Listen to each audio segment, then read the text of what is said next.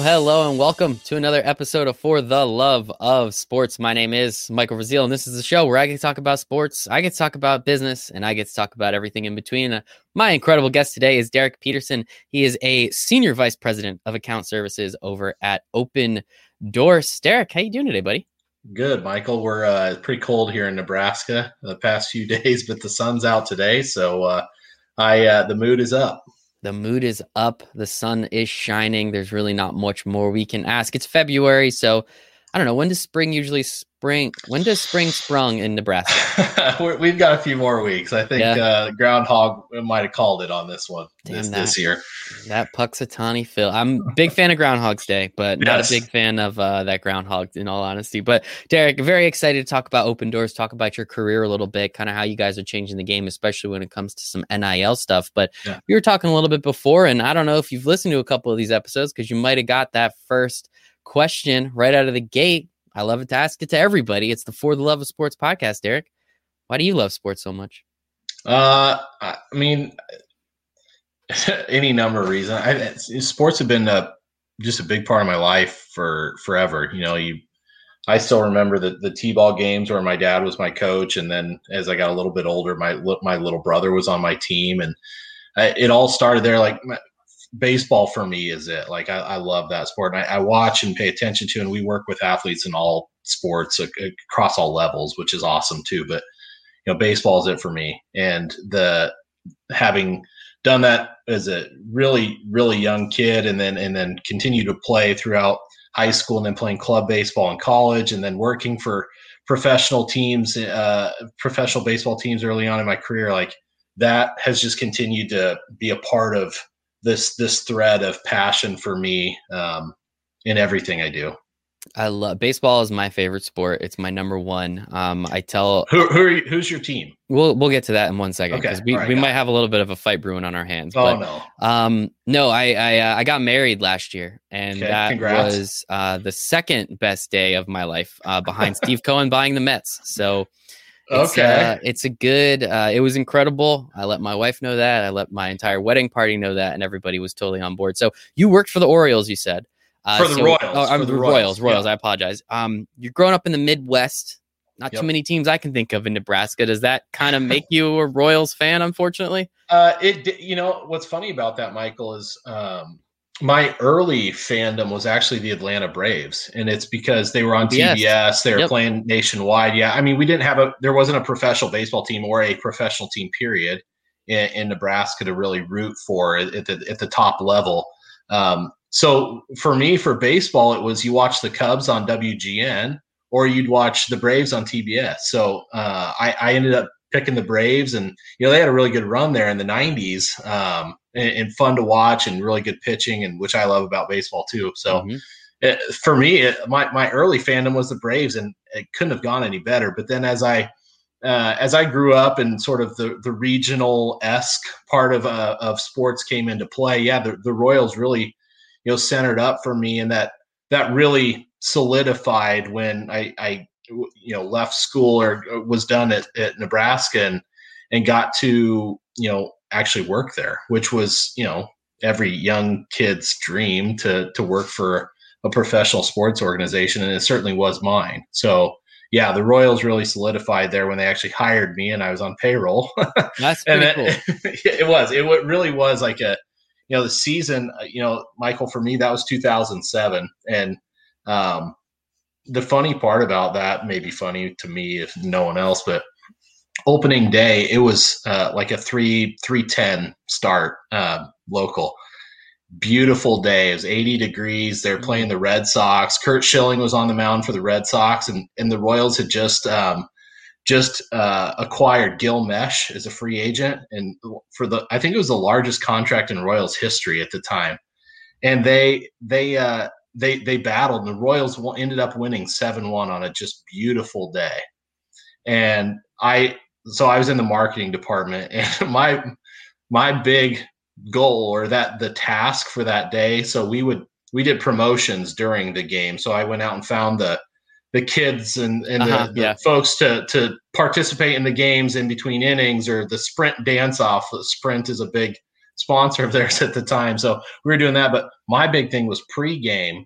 I got asked they wanted to do a red carpet rollout, but it was with blue carpet. So I had to go round and round leading up to opening day to a company who would donate blue carpet that we could use for the season. So I saw the picture from that opening day with the blue carpet laid out on the field. And that still like brings a smile to my face of everything that went into getting that, 40-yard long stretch of blue carpet from the dugout to the field for that day. That is awesome, man. And it's just so funny, right? Baseball is one of those sports because it is such a grind, because it is 162. You have 81 home games, and then you have playoff games on top of that potentially. You got to find ways to spice it up. And, yes. The Royals, like, traditionally, unfortunately, are kind of one of those lower level franchises. They're not able to sign a lot of guys, as we've seen kind of recently. They made some cool trades this year, which is awesome. Yep. But they're just one of those teams that, outside of those two runs that they had, and one of them, unfortunately, coming and defeating my Mets, they're not usually at the top of the board. So you probably got a lot of fun opportunity. I'll be honest, I don't remember what the Royals record was in 2007. I'm terrible. Sure. Yeah. 90 plus losses. Yeah, so it's unfortunate. It was downhill from opening day. You definitely had some fun along the way. And, as you were saying, it's every kid's dream. It's every athlete's dream, right? To receive a check.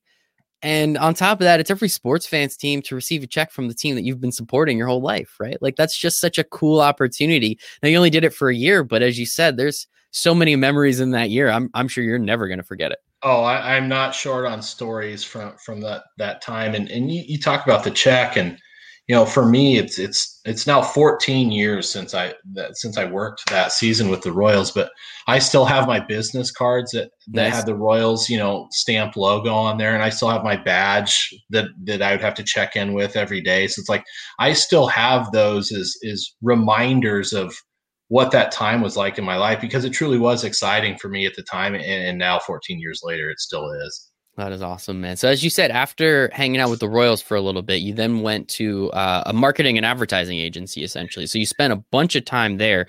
You don't get paid a lot to do promotions and marketing for baseball teams. That's not really how it works, unfortunately. You kind of got to really climb that ladder.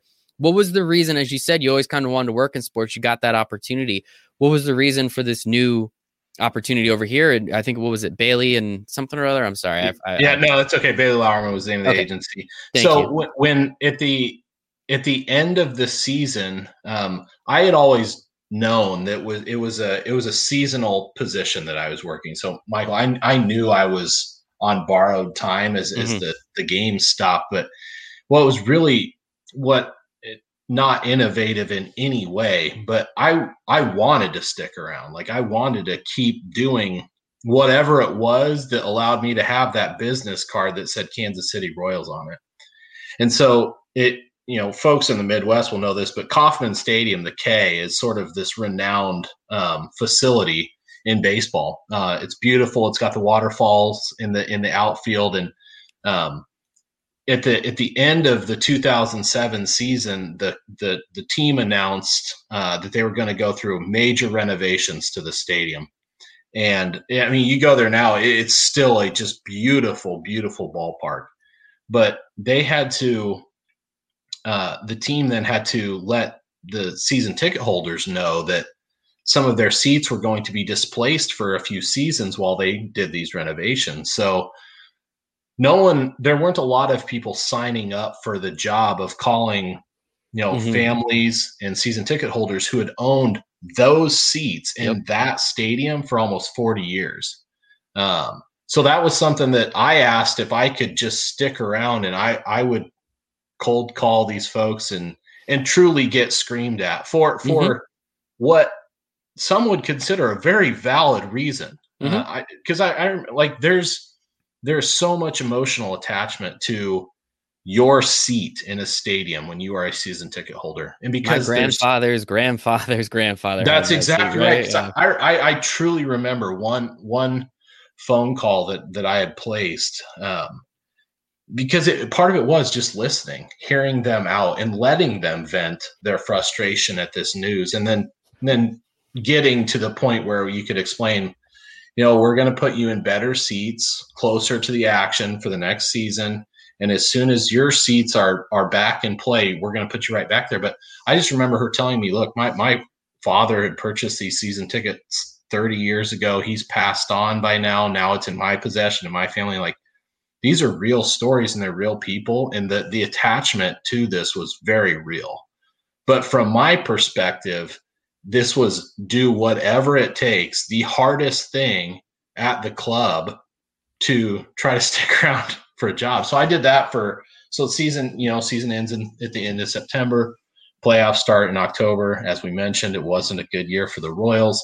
So I spent the next month and a half just hanging on, spent 6 weeks smiling and dialing and getting yelled at, and then taking my lunch break and then doing it for the afternoon. So it was good learning opportunity for me, honestly, at the time, a 22-year-old kid, to really get to understand trying to work with customers, because I hadn't done that ever really in my life.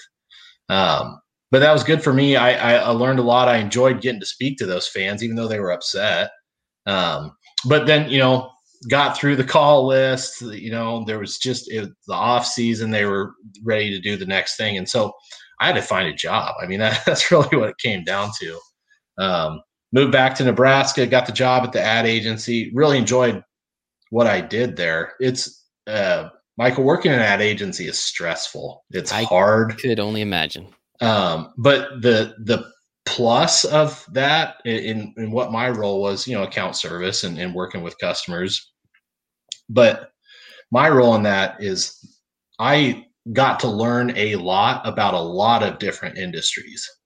So I worked on the Omaha Henry Dorley Zoo and Aquarium. So I learned a lot about how zoos run. And I worked for Cessna, which has luxury jets and propeller planes. And I worked for AMC Theaters. So the pre-show experience and the sex appeal of movies. And, I worked and learned so much about all these different industries. And what was really cool about that is everyone that I worked with at the agency also had a super broad knowledge base. So the conversations spanned from pop culture to very technical things that you could, if you really wanted to, you could learn a hell of a lot from just the people around you, let alone the customers that you're working with from day to day. So it was really cool. I enjoyed the time there, but it's a hard job.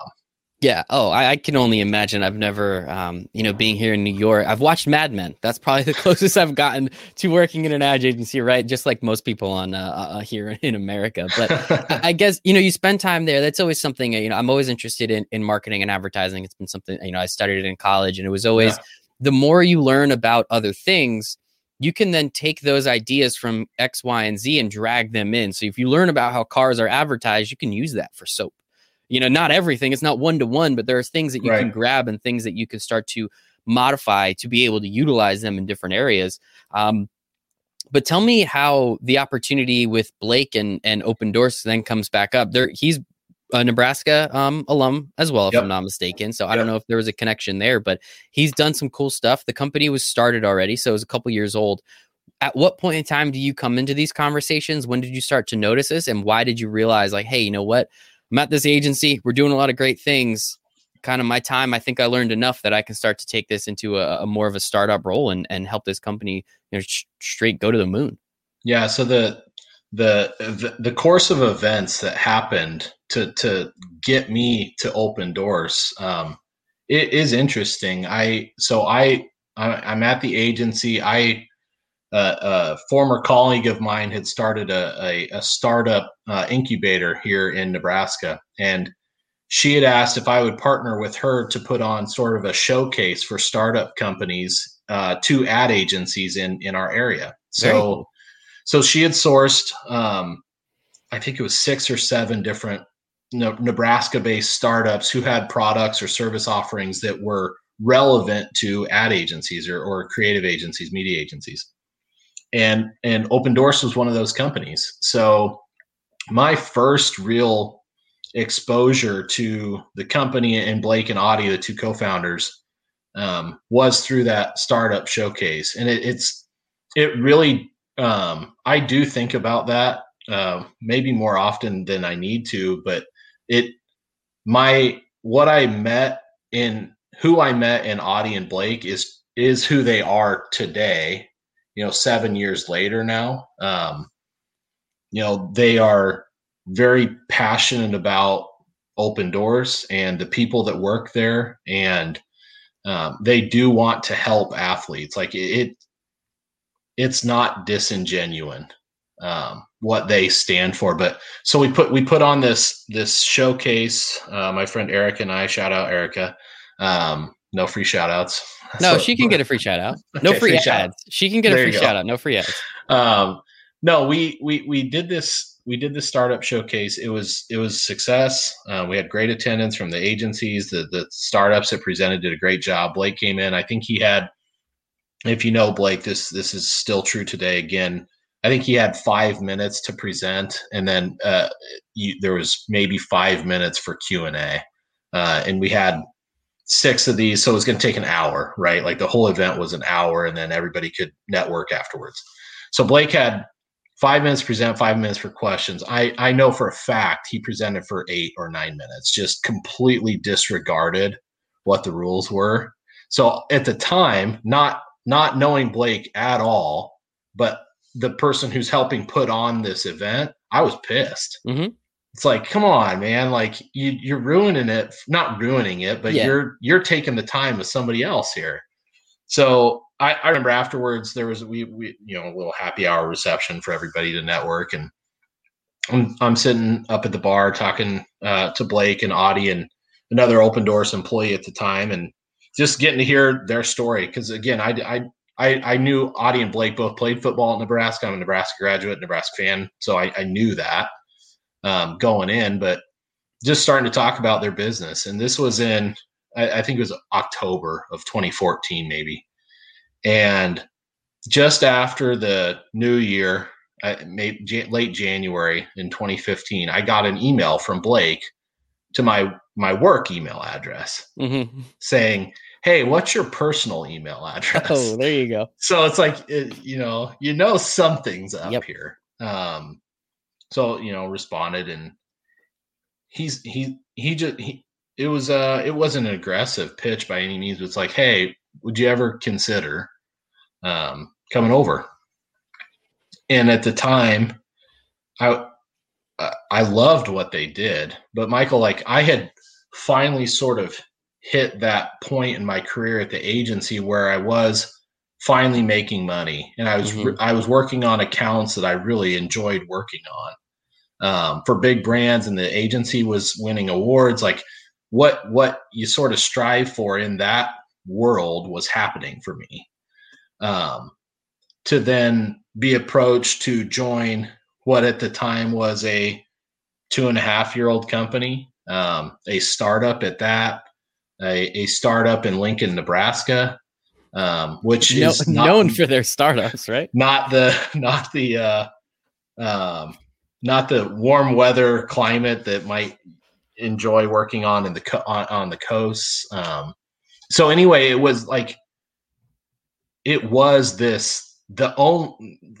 on paper, if you would see my pros and cons list that day, like the pros was sports, and then there's lots of cons over here. But man, I mean, it ended up winning out. We emailed back and forth for a couple of months, and the other part of it, like I said, I really enjoyed what I was doing at the agency, but for me also, like I really do enjoy mentoring and leading people. It's something I'm passionate about, something I think I'm good at. And I didn't have that opportunity at the agency, but I knew I was going to have that opportunity as employee number 13 or 14 at Open Doors, to help grow it to, we're at 45 full-time now, 3 or 5 years later, we're 3x'd on the head count. And that's not what it's all about by any means, Michael, but like that was the other pros in the pros column was, getting to lead a team, getting to lead a business, because Blake and Audie are great business leaders, but they also are not selfish about the responsibility. Like they allow me to continue to learn how to grow a company and run a business that I probably wasn't going to get exposure to in my current role at the time. Yeah, and that's the thing about joining a startup, right? Is you have a title, but I don't think it really matters that much because everything just has to get done anyway, right? Yeah, and that's especially the case, I think, for leadership teams at startups too, Michael, is they wear a lot of hats, but they are also the ones I think maybe sacrifice the most in other areas of their life to coddle and foster this thing that they ultimately believe in, because if you didn't, you wouldn't be doing that thing if you didn't think it was going to make it, because it's hard. Being at a startup is hard. And we're knock on wood, we're beyond a startup. I think the terminology you can use is scale up at this point. I don't know, but we are. When I came on, it was hard. We didn't have processes in place. It was, you find a way to get the thing done, and then you find a way to get the next thing done. And it was just that. And so I got to start to form some of these processes and put those in place. And then we hire the next talented person and the next talented person. And all of a sudden we're doing it, like, and we're still trying to reach that, the pinnacle. But Michael, I will tell you, and I tell this story often, but when I was interviewing with me, when I was interviewing with Blake, when he was interviewing me, he said something to me that it made the hair on my arm and the goosebumps authentically appear. And he said, Derek, I think we can be a one of one company. Like, no one will be like this. And I don't know how he did it, but he must have known that I have a big ego. And hearing that, like, it set me on fire, Michael. And it has sustained now for 5.5 years, because that is, like, if you've heard of Gallup Strengths Finder, my number one strength is competition. I like to win. And when I heard that, it was like, he wants to be the champion. He wants to be the best. He wants to be alone on the mountaintop. And that just, it lit me up. Like, I was ready to go at that point, and I'm still now wanting us to achieve that one of one moniker that he talked about, 6 years ago.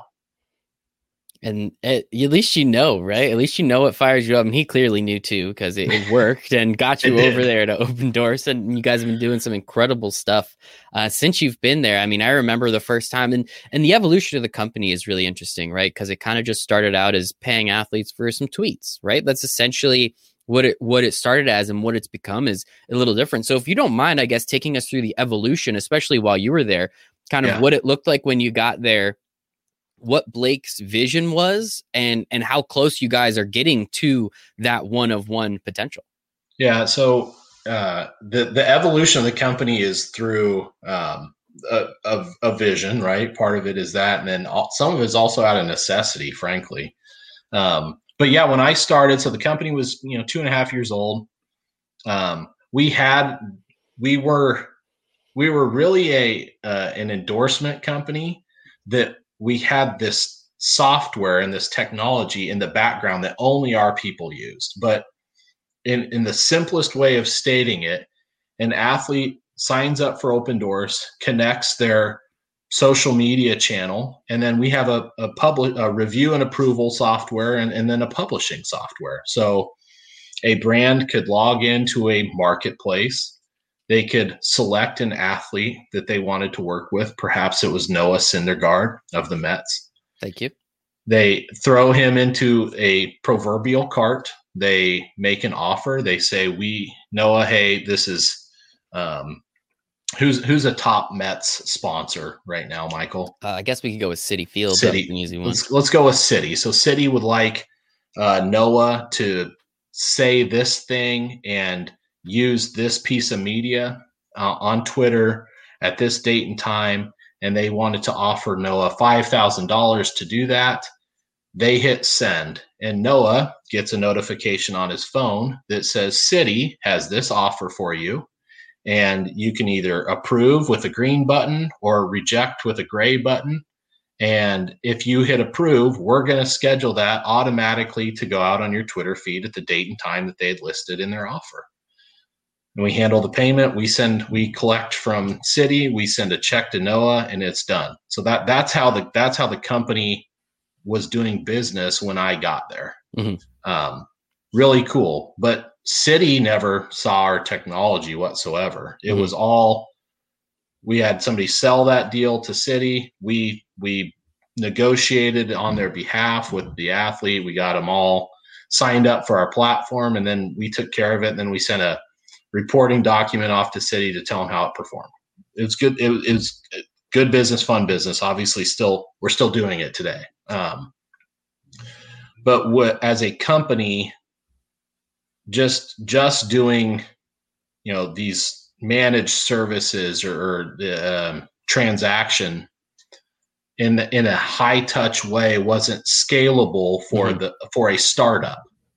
So what we came to the realization of was going out and booking these campaigns was great, but what we needed to do was sell the software.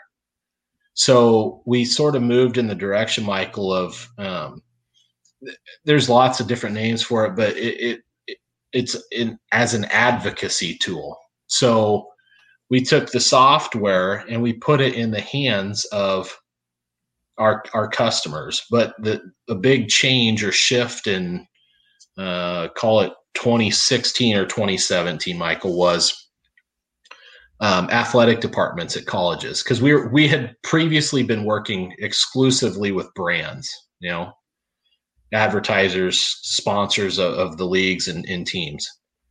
And we took the product to these universities and athletic departments as a alumni relations tool, but also as an advocacy tool, to where they would invite their alumni. So in Nebraska, Prince Amukamara was I think you've talked to him in the past, Michael, but he is an alumni of the University of Nebraska. The Nebraska athletic department would invite Prince to sign up for Open Doors to receive free content from Nebraska, unpaid, that he would share in support of his university, his alma mater. It would help him engage with his audience, because many people on social are following Prince because he went to Nebraska. Mm-hmm. So these are Nebraska fans. So it helps him grow his audience and increase engagement with that Nebraska fan. And so it was a win-win. The university was getting additional exposure for media they already had created. It was already in their vault or their tank, and they're just getting it additional distribution streams. Really cool concept. We started with Nebraska because that's where we were from and where we quickly got some strong partnerships across the country in that collegiate space. And then you realize, okay, well, why don't we use it for, not just alumni at the college space, but we'll sell the software or Open Doors platform to professional teams and leagues and players associations that have all the same use cases. They want their stakeholders to be able to share media, and both sides of it win. Because in that example with Nebraska and Prince, not only was Prince, engaging with his fan base, but he was also increasing his marketability with that fan base. His ability to monetize that audience because if it's really easy in Nebraska, but if Prince has a lot of fans in Nebraska that really highly engage with the content he shares about Nebraska, then a local Nebraska sponsor is going to come to Prince and say, hey, we see all this great engagement you have with people in Nebraska. We would like you to talk about our product or our service on your social channels, and we're going to pay you to do that. So now we've got two sides of our market. We've got athletes and we've got buyers who are doing paid campaigns and sending sponsored content to athletes, but then we've got this advocacy or unpaid content side. So that's where, so Mike, you see the writing here on the wall, but we started out in this transaction and endorsements business. We quickly transitioned to understanding the collegiate space. Then these universities, we have conversations with the NCAA to say these universities are currently using the tool to send it to alumni. This is unpaid content. Many times it's editorial content. Why can't these universities be sending this to people that are on their campus right now? And that's when student athletes enter the picture. So student athletes now are getting sent content to share. And the same thing that it was doing for Prince, it's doing for the student athletes across the country, where they're sharing content that is valuable to them, that is helping them increase their engagement with these fans of these communities and schools. And it overall is then increasing their marketability and their ability to commercialize their channels when they're allowed to. So it's all building to these NIL changes that are happening right now. And we selfishly, but also through a hell of a lot of hard work, Michael, like we are really uniquely positioned to be a big part of this change that is coming, because we've done the endorsements, we've done working with student athletes, we've done it all. But now here we are at a time where it is really all coming together. So we're excited about where we're at right now. Yeah, I'm so grateful and so glad, I guess is probably the better term, that these student athletes now get to take advantage of their name, image, likeness. It was never made sense to me how you can't utilize your own name. So that was always very confusing, but we're here now, I think. And that's the important part. And I never realized that Open Doors had kind of the two sides of the business. As you said, they even feed off of each other. Yeah. Right. So the more that these athletes utilize the content that is given to them through the universities, the more these local sponsors, and this is perfect for the NIL discussion, because everyone's thinking like, oh my gosh, like Trevor Lawrence, he's going to get $150,000 deal from Zaxby's. It's like, okay, he's the one of one, right? We're talking about a single athlete.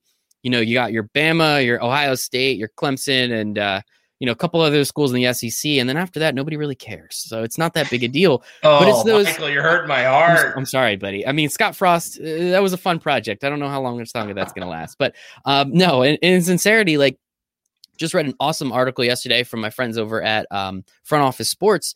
The UCLA women's gymnastics team is going to rake when this is like totally legal and fine, because they're the things that they do when they have those viral dance routines and everything that go on, they're going to absolutely crush it in the NIL discussion. Sarah Fuller of Vanderbilt, right? Of all schools, the Vanderbilt kicker, she is absolutely going to crush it when it comes to these things. And then you have just those local schools, those smaller schools that have these athletes that are from those areas, that local car dealership now that can give these kids, $2,000 to come down and sign one day, which is awesome. And now that you guys have that opportunity to kind of create this hamster wheel of, the school gives you the content, you share the content.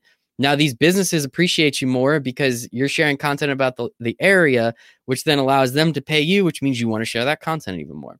You just kind of keep going around on that wheel. I never realized that's kind of how it worked. Was that by design? Was that a happy accident? Did you guys know that this could really turn into just a giant snowball rolling down a hill? I mean, it was always evident to us that we are uniquely positioned. Like we have a belief in that we should be a part of this conversation. I would say it wasn't a happy accident. There was some strategic decisions we made along the way that we understood that the one side of the business really was feeding the other side. And the inner workings of that are behind closed doors, obviously, sure. but truly, like we understood what was happening. Now, did we know when, Florida was going to pass this bill that was going to put these NIL changes into effect in its state in the beginning of July here this year? No, we could not have forecast that, but we knew that it was coming. Mm-hmm. And we knew that when it was time, there were so few, I guess, companies or businesses that had the perspective on the space that we have. What you talked about, though, is really interesting. And I don't know, it's strange to us that it seems that our opinion on this is counterintuitive to a lot, maybe out in the public, but we believe that these changes are going to benefit every student athlete. It is not, yes, there are some student athletes that are inherently going to have more opportunities.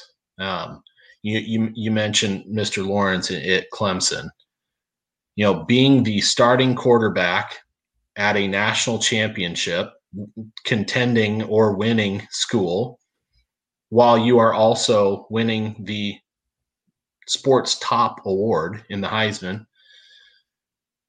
That person, an individual like that, is going to have a lot of opportunities. Mm-hmm. And rightfully so. Of course, they have, their performance on the field mm-hmm. has earned them that opportunity. With that said, the opportunity is still there for an Olympic sport member at a smaller school, perhaps Division III, to come in and work with a local sponsor or an advertiser, because those schools, while the dollars might not be as high and the number of sponsors may be not as great, but that school still has sponsors of their athletic department, mm-hmm. supporters of that school's sports programs. They not only do they want to support the school's sports program, they want to support the athletes in that program in a compliant way. They don't want to work in the shadows. Mm-hmm. I mean, the $5 handshake is not desirable to anyone. If there's legislation and policy in place that allows that $5 handshake to be in exchange for an equal value that the student athlete is providing. So that our look at or viewpoint on these changes is it's going to benefit everybody. 100%. And just like in sports in general, anybody that's played sports is a competitor. That you put in the time to reach the levels that you yourself want to reach. The same is going to be true for NIL and being compensated for it, Michael.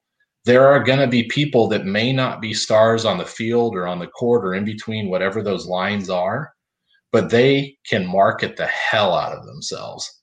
They create brands. They engage with an audience. They know that if they put out a TikTok on this topic or they do this dance, they are going to get eyeballs. Like, they know how to do this. They are maybe not professional sports athletes, but they are professional marketers.